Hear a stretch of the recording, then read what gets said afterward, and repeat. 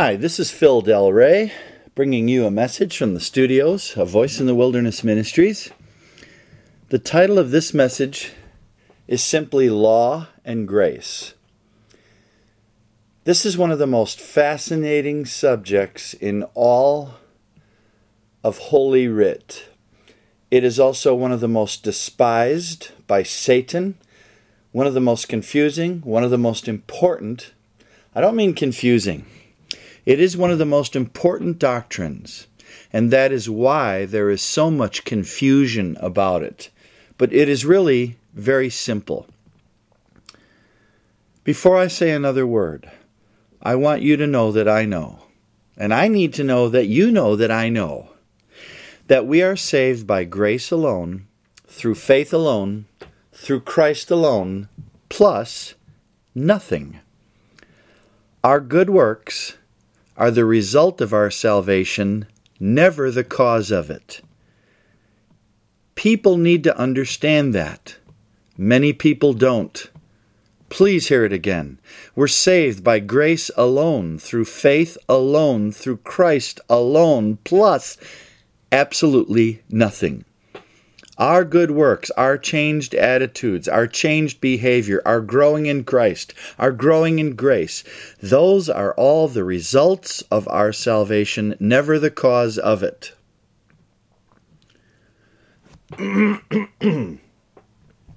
William Barclay, the great Scottish commentator, once said, "All the great men of God have agreed that it is only when a man obeys God that he becomes truly free."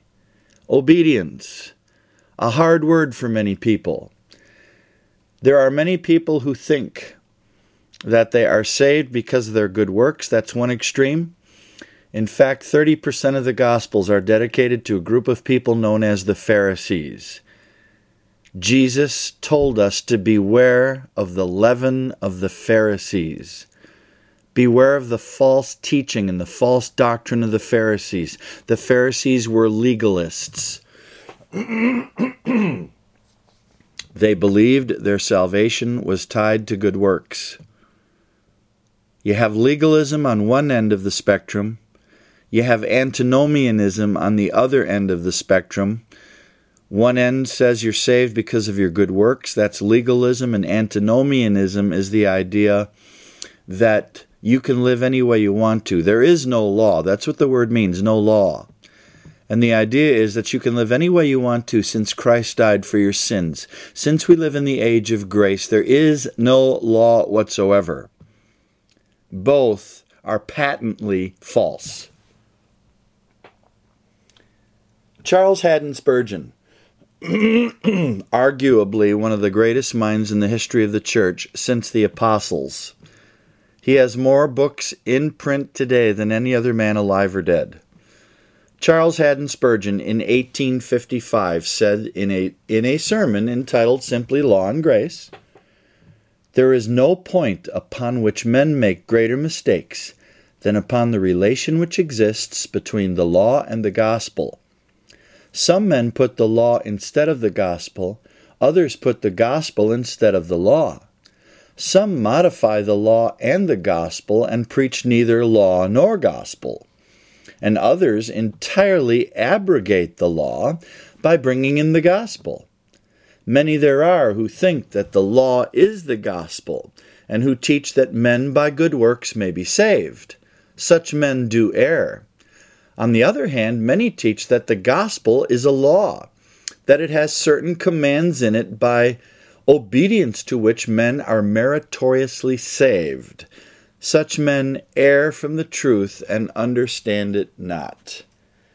I'd like to remind you of the very first sentence in his opening statement in that sermon. He said, quote, "There is no point upon which men make greater mistakes than upon the relation which exists between the law and the gospel."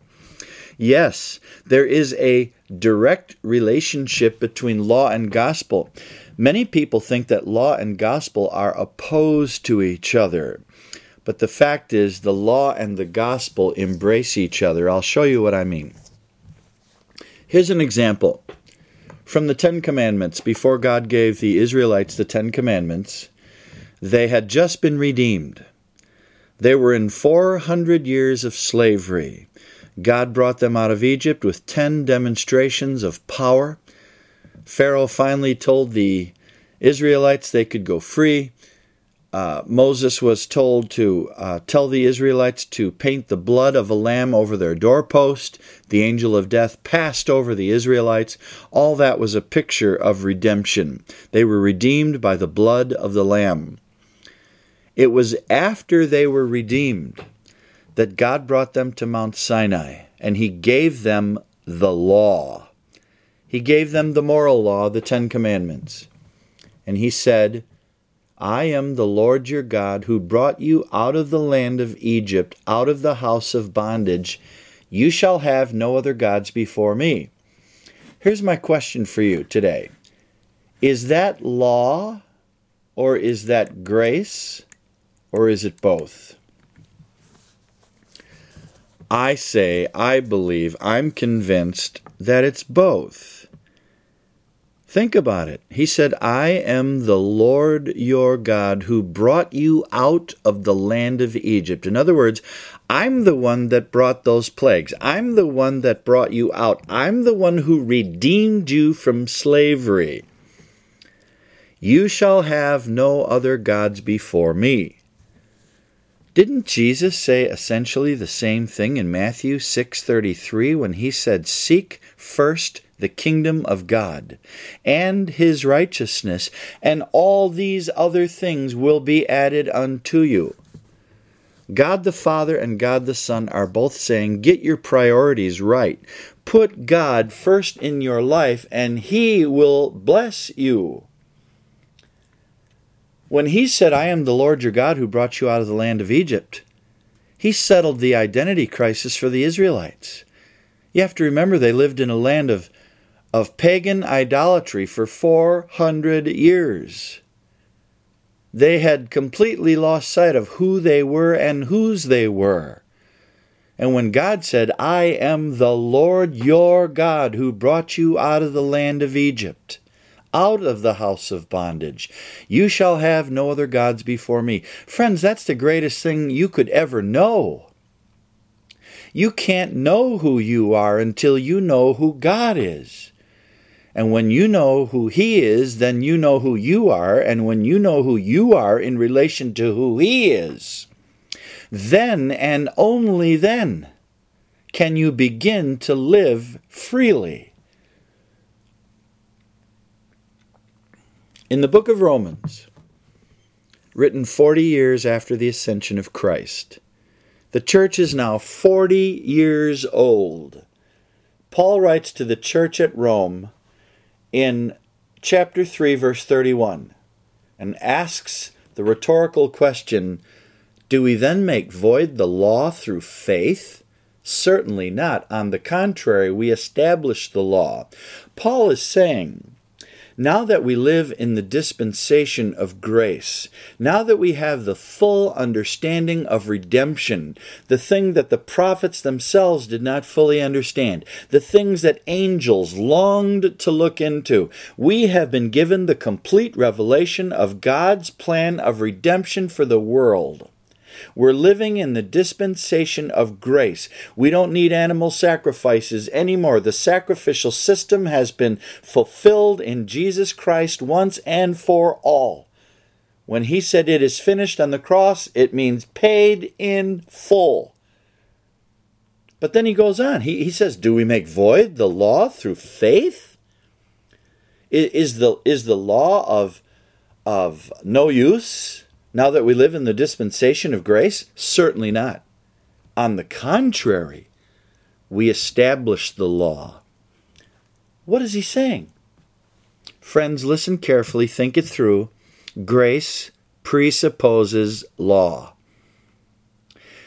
The doctrine of grace, pure grace, is just as offensive to a self-righteous person as the doctrine of law is, because grace presumes and assumes that you've done something wrong. The doctrine of grace is the idea that you've been pardoned for your sin, pardon for your crimes. And the crime is nothing short of murdering the Son of God. That's what Peter preached when 3,000 people were saved in the book of Acts after the Holy Spirit fell and the church age began. 3 times in that sermon in Acts chapter 3, I believe it is, he said, "You murdered the Son of the living God." God is willing to pardon all those who come to Christ by grace through faith in Christ. It's called grace, and it presupposes law. So we do not make void the law through faith. On the contrary, we establish the law. Grace presupposes law. In Galatians 3:24, Paul has to write to the church in Galatia because the Galatians wanted to add one thing to grace. They wanted you to be circumcised. They wanted you to become a Jew first. The idea was if you could just become a Jew first, maybe we could live with this idea of being saved by grace. So Paul writes to the Galatians and says, the law is our schoolmaster to bring us to Christ that we might be justified by faith. The minute you add one thing to grace, it's no longer grace, it's works. In Romans 6:1, Paul says, what shall we say then? Shall we continue in sin that grace may abound? Certainly not. How shall we who died to sin live any longer in it? Saints, here's a sticky part for many people who don't understand this relationship of law and grace. The law points me to Christ. It points me to grace. That's what Galatians 3:24 means. The law was our schoolmaster to bring us to Christ, that we might be justified by faith. That's the whole point of the Old Testament and the New Testament. The Old Testament shows us that we have broken God's law, and it points us to God's grace, to the New Testament. Of course, grace was found in the Old Testament. They were always saved by grace. Abraham believed God, and it was credited to him as righteousness. Grace is found in the Old Testament and law in the New. The law points me to grace. Grace saves me and turns me right back around and says, now walk in holy obedience, not to get saved, but because you are saved. Hear it again. The law points me to grace and says, you need a pardon from sin. Grace turns me right back around and says, now that you're saved, now that you're a Christian, should you continue to break the law? Should you continue to sin that grace might abound? God forbid. How shall we who died to sin, i.e., how shall we who died to breaking the law, live any longer in it? What about, remember the woman caught in the very act of adultery? The law brought the woman caught in the act of adultery to Jesus. Jesus is grace personified. They throw her at the feet of Jesus and say, the law demands her stoning, demands her death. And Jesus said, you're absolutely right. Let he who is without sin among you throw the first stone. And they all walked away. He looks at the woman and says, where are those who condemn you? And she said, there are none, Lord. And Jesus said, neither do I condemn you. Go and sin no more. What does that mean? Go and sin no more. Jesus gave her a pardon because she knew she was condemned. So he tells her, neither do I condemn you, i.e., I forgive you. Go and sin no more. What does go and sin no more mean? Didn't grace point her right back to the law and say, now walk in holy obedience? Of course it does. Titus chapter 2 teaches the same exact thing. It says the grace of God has appeared, bringing salvation to all men. What's that? The grace of God has appeared. That's Jesus Christ, grace personified. The grace of God has appeared, bringing salvation to all men. And what does grace do? It teaches us to say no to ungodliness. R.C. Sproul said, the two great distortions of understanding Christian truth that have plagued the church, not just from the first century, but from the Garden of Eden, have been the distortions of legalism and antinomianism. Legalism is the deadly heresy that teaches that people can be saved through their own acts of righteousness, that people may be saved legally through performing the works of the law. Antinomianism is the heresy that says, because we're not saved by law but by the gospel, not by merit but by grace, not by works but by faith, that therefore the Christian life has nothing to do with law, nothing to do with obedience. That's antinomianism. Legalism, and by close quote, by the way, now this is me speaking, legalism is the idea that you can add anything to your salvation by what you do or don't do. Antinomianism is the idea that you can live any way you want to since Christ died for your sins. Ephesians 2, 8, 9, and 10. For by the grace of God you have been saved through faith, that not of yourselves, it is the gift of God, not of works, lest any man should boast. For we are his workmanship, created in Christ Jesus for good works, which God prepared beforehand that we should walk in them. So there we are. We're saved by grace. Grace turns us right around and says, now walk in holy obedience. Do good works. Most of the confusion, I'm convinced, where the law and grace is concerned is based on the fact that we fail to discern the difference between the ceremonial law, and I mean this in reading Scripture. We fail to discern the difference between the ceremonial law, the civil law, and the moral law. The ceremonial law has been done away with. The idea that's the laws of the Jewish laws of feasting and fasting and the sacrificial system. It's been done away with. And yet, it still serves a purpose because it provided 1,500 years of historical, theological context that God could only accept a perfect sacrifice, that there's no remission of sins except through the shedding of blood. All of that animal sacrifice pointed to Jesus Christ, so that when Christ came, when John the Baptist saw Jesus and he said, "Behold the Lamb of God who takes away the sin of the world," there was 1,500 years of historical context so that when the Lamb of God did come, this would all make sense. So in that sense, the sacrificial system still provides an historical context, but it has no relevance whatsoever to our redemption. The civil law of ancient Jerusalem has nothing to do with 21st century Christians, but the moral law, that is the Ten Commandments, has never changed. The definition of sin has never changed. In Romans 7:7, Paul said, "I would not have known what sin was had the law not said, 'Thou shalt not covet.'" That's New Testament theology. 1 John 3:4 says, "Sin is the transgression of the law." So he's talking about the moral law, the Ten Commandments. And just as God has never changed, his definition of sin has never changed.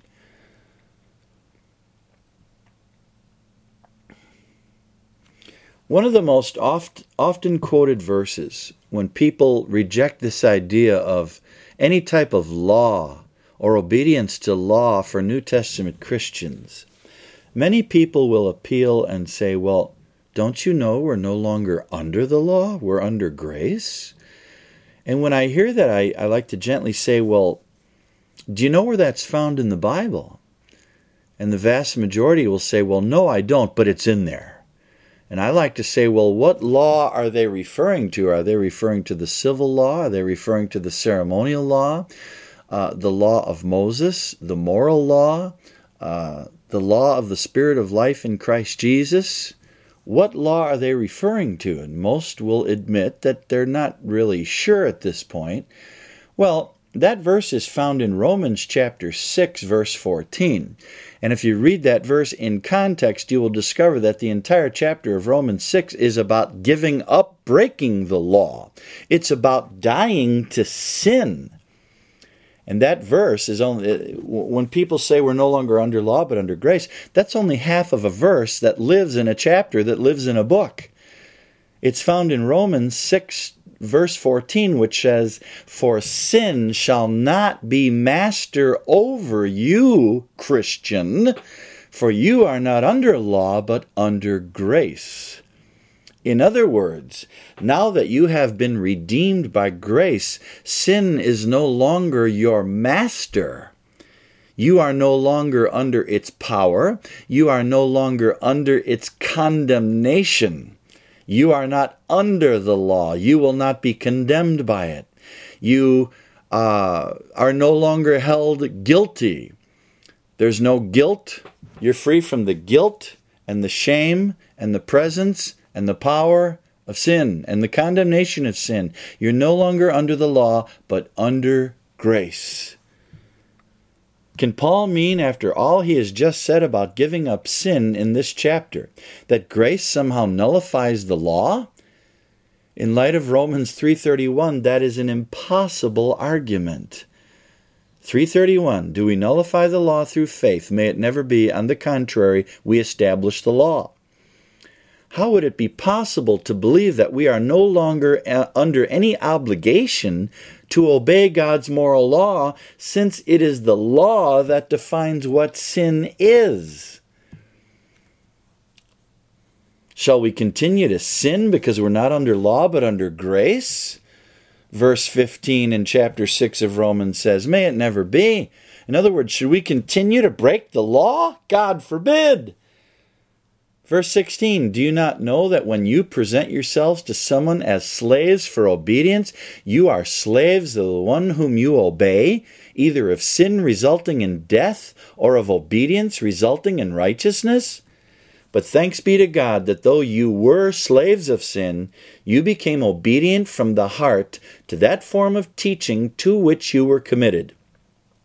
And having been freed from sin, you became slaves of righteousness." The word slave or bondslave or servant, that word here does not carry the negative connotation like that of a slave in the movie Roots. This is not the obedience of a forced slave. It's the obedience of a loving child in response to a perfectly loving, holy, heavenly Father. Obedience to what? If you're a Christian, the word slave in verse 16, or servant, is your job title, and the word obedience is your job description. The question is, obedience to what? This verse is perfectly clear. You're either a slave to sin, which means breaking the law or transgressing the law, or you are a slave to righteousness, which means obeying the law. Again, not to get saved, but because you are saved. Apparently, many people now think that since Jesus died on the cross, it's okay for Christians to worship other gods, or to bow down to statues, or to curse using God's name. How many of you think that God will just look the other way if we murder an infidel? Does anyone think, in his right New Testament mind, think that God will just smile and wink if Christians decide it's all right to commit adultery or to marry more than one wife? What about stealing and lying?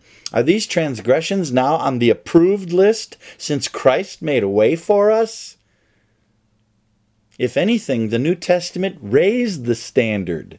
The Old Testament said, "Thou shalt not commit adultery," but the New Testament, giving us the spirit of the law, the letter of the law said, "Thou shalt not commit adultery," but the spirit of that law says, even if you look upon a woman to lust after her, you've committed adultery already in your heart.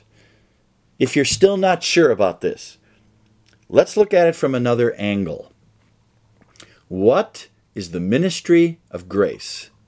The word grace in the Greek means not only unmerited favor, but according to Spiros Zohadaides, in the Complete Word Study Dictionary of the New Testament, grace, quote, is initially the regeneration, the work of the Holy Spirit in which spiritual life is given to man, and by which his nature is brought under the dominion of righteousness. Saints, hear that again. Grace is initially regeneration, the work of the Holy Spirit in which spiritual life is given to man, and by which his nature is brought under the dominion of righteousness. Grace empowers you to walk in holy obedience. Grace doesn't give you the license to sin or live any way you want to. Grace points you right back to the moral law and says, now walk in the light as he is in the light. Titus chapter 2, beginning in verse 11. For the grace of God has appeared, bringing salvation, that means deliverance, from the guilt and the power of sin. The grace of God has appeared, bringing salvation to all men, instructing us. Here it goes. Listen carefully. Grace instructs us to deny ungodliness and worldly desires, and to live sensibly, righteously, and godly in the present age, looking for the blessed hope and the appearing of the glory of our great God and Savior, Christ Jesus, who gave himself for us, that he might redeem us from every lawless deed, and purify for himself a people for his own possession, zealous for good deeds. Grace says, walk in holy obedience. When Romans 6:14 says you are no longer under the law, it means many things. It means you no longer need to bring an animal to a priest to make atonement for your sin. I'm no longer under the condemnation of the law. I've been pardoned for sin, past, present, and future. It means I'm no longer under the guilt and the power of sin. I'm no longer a slave to sin. I am now free to walk in holy obedience. Why did Jesus come? Most people say, to save us from hell. Not so. Matthew 1:21, and she shall bear a son, and you shall call his name Yeshua, or Jesus in your English Bible, for it is he who will save his people from their sin. Do you know what the word salvation is in Hebrew? It's Yeshua. They shall call his name Yeshua, for he will save his people from their sin. Jesus came to save us from sin here and now today. The very thing that distinguishes the believer from the unbeliever is their attitude towards God's law. Look carefully at Romans chapter 8, beginning in verse 5. For those who are according to the flesh set their minds on the things of the flesh, but those who are according to the Spirit, the things of the Spirit. For the mind set on the flesh is death, but the mind set on the Spirit is life and peace. Here it comes, because the mind set on the flesh is hostile toward God, for it does not subject itself to the law of God, for it is not even able to do so. So the unbelieving mind refuses to subject itself to the law of God. The obvious implication is the believer subjects himself to the law of God, not for salvation, but because he is saved. Matthew 5:18, Jesus speaking, assuredly I say to you, till heaven and earth pass away, not one jot or tittle will by no means pass from the law till all is fulfilled. Whoever therefore breaks one of the least of these commandments and teaches men so shall be called least in the kingdom of heaven. But whoever does and teaches them, he shall be called great in the kingdom of heaven. Who is condemned? Matthew 7:22. Jesus speaking, many will say to me on that day, Lord, Lord, did we not prophesy in your name, and in your name cast out demons, and in your name perform many miracles? And then I will declare to them, I never knew you. Depart from me, you who practice lawlessness. It is the law that shows us our need of the Savior. Galatians 3:24, the law was our schoolmaster to bring us to Christ that we might be justified by faith. 1 John 3:4, sin is the transgression of the law. Romans 3:20, for by the law is the knowledge of sin. Romans 7:7, I would not have known what sin was but by the law. 1 Timothy 1:8, the law is good if one uses it lawfully. The longest chapter in all the Bible is Psalm 119, and it's all about loving the law of God. Psalm 119, beginning in verse 97, it says, Oh, how I love thy law! It is my meditation all the day. Thy commandments make me wiser than my enemies, for they are ever mine. I have more insight than all my teachers, for thy testimonies are my meditation. Does that sound like a man in bondage to you? Listen to what some of the greats had to say about God's law. H.A. Ironside, the great commentator, once pastor of the Moody Memorial Church in Chicago, quote, but that law so terrible to the sinner is a law of liberty to the regenerated one, because it commands the very behavior in which the one born of God finds his joy and delight. The law of liberty, he's referring to James 1:25 and 2:10, where James clearly reveals that the Ten Commandments to the saint, to the believer, that which once condemned me, is now the law of liberty. Think about it. Once you're saved, when God says no to one thing, he's saying yes to something better. It's true of every one of the Ten Commandments. They're all stated negatively, and they all mean something positive. When God said, thou shalt not lie, he is by implication saying, thou shalt tell the truth. It's truth that sets you free. When God said, thou shalt not steal, he is saying it's better to give. It's more blessed to give than it is to receive. Every one of those commandments points you to a lifestyle of holiness and obedience, which produces nothing but pure joy. John Wesley, therefore I cannot spare the law one moment, no more than I can spare Christ, seeing I now want it as much to keep me to Christ as I ever wanted it to bring me to him. Otherwise, this evil heart of unbelief would immediately depart from the living God. Indeed, each is continually sending me to the other, the law to Christ, and Christ to the law.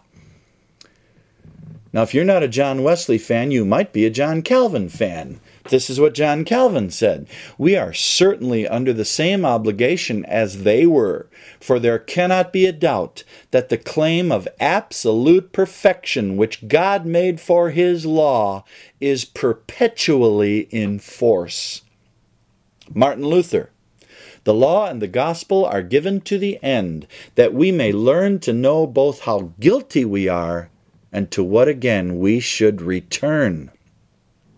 Walter Kaiser, who's considered one of the world's foremost leading authorities on the Old Testament, said this: the classic theme of all truly evangelical theology is the relationship of law and gospel. In fact, so critical is a proper statement of this relationship that it can become one of the best ways to test both the greatness and the effectiveness of a truly biblical or evangelical theology.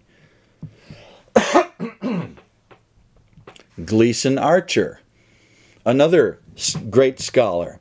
It was only the misunderstanding and misinterpretation of the law as a system of merit earning and self-justification, which is rejected in Romans 3 and Galatians 3 and related passages.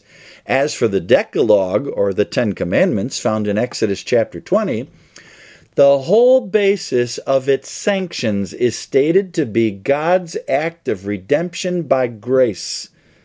I am the Lord thy God who brought thee out of bondage. Wow.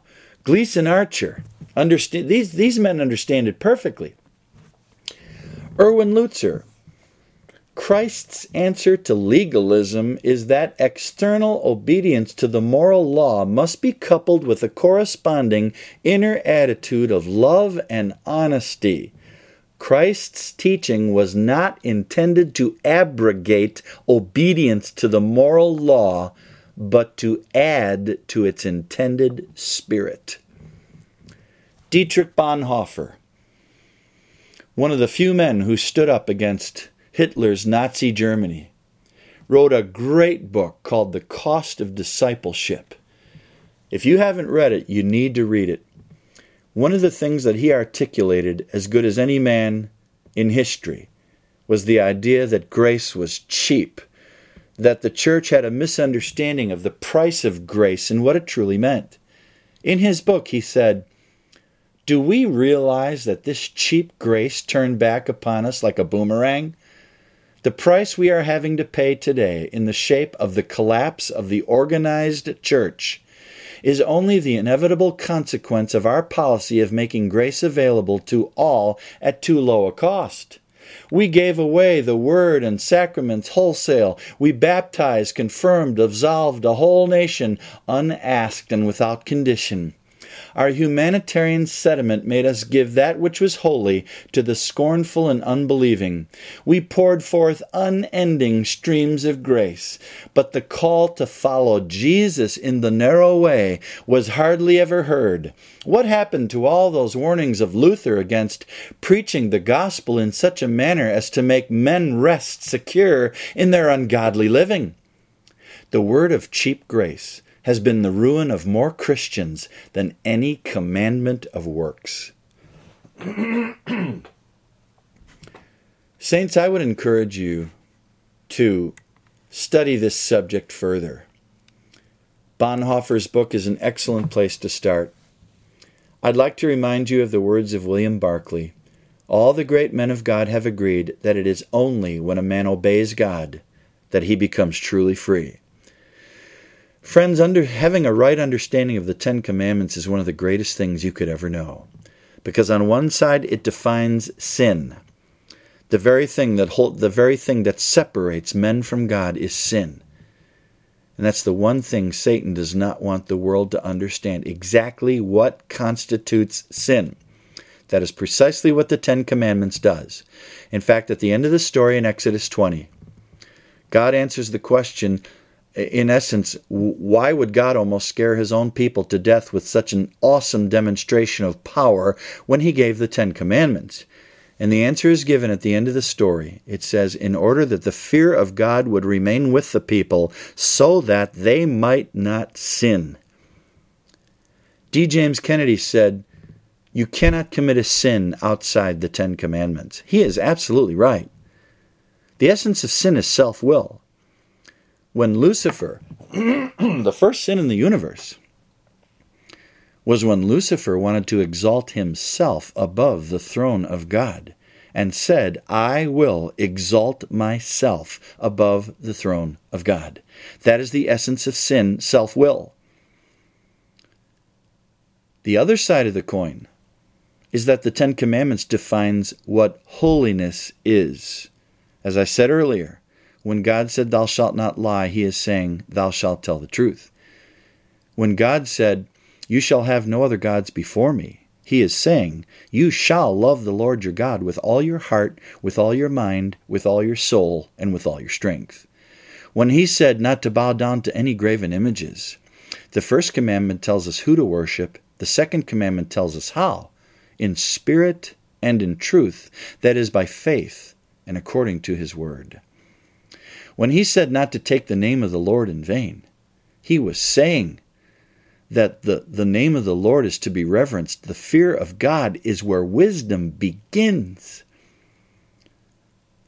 When he said, "Remember the Sabbath to keep it holy," he was saying, take one day out of 7 and set aside all your worldly amusements and rest. And in that rest, acknowledge the God who created you and the God who sustains you and the God who purchased your salvation with his own blood. When he said, "Honor your father and your mother," the first commandment with a promise, he was saying that we need to submit to authority because the option is nothing but anarchy. That's the reason our world is in trouble. When he said, "Thou shalt not murder," he was saying, forgive your brother. When he said, "Thou shalt not commit adultery," he was saying, be faithful to your families. When he said, "Thou shalt not steal," he said, it's more blessed to give. Thou shalt not lie, tell the truth. When he said, thou shalt not covet, he was saying, learn to be content. It's been a pleasure introducing this topic to you. I hope it's a blessing to you, and my hope would be that God would stir in you a desire to have a better understanding of this wonderful topic of the relationship that exists between God's law and God's grace. They are not enemies, they are friends. They embrace each other. They define each other. 1 Timothy 1:8, the law is good if one uses it lawfully. Thank you. God bless you.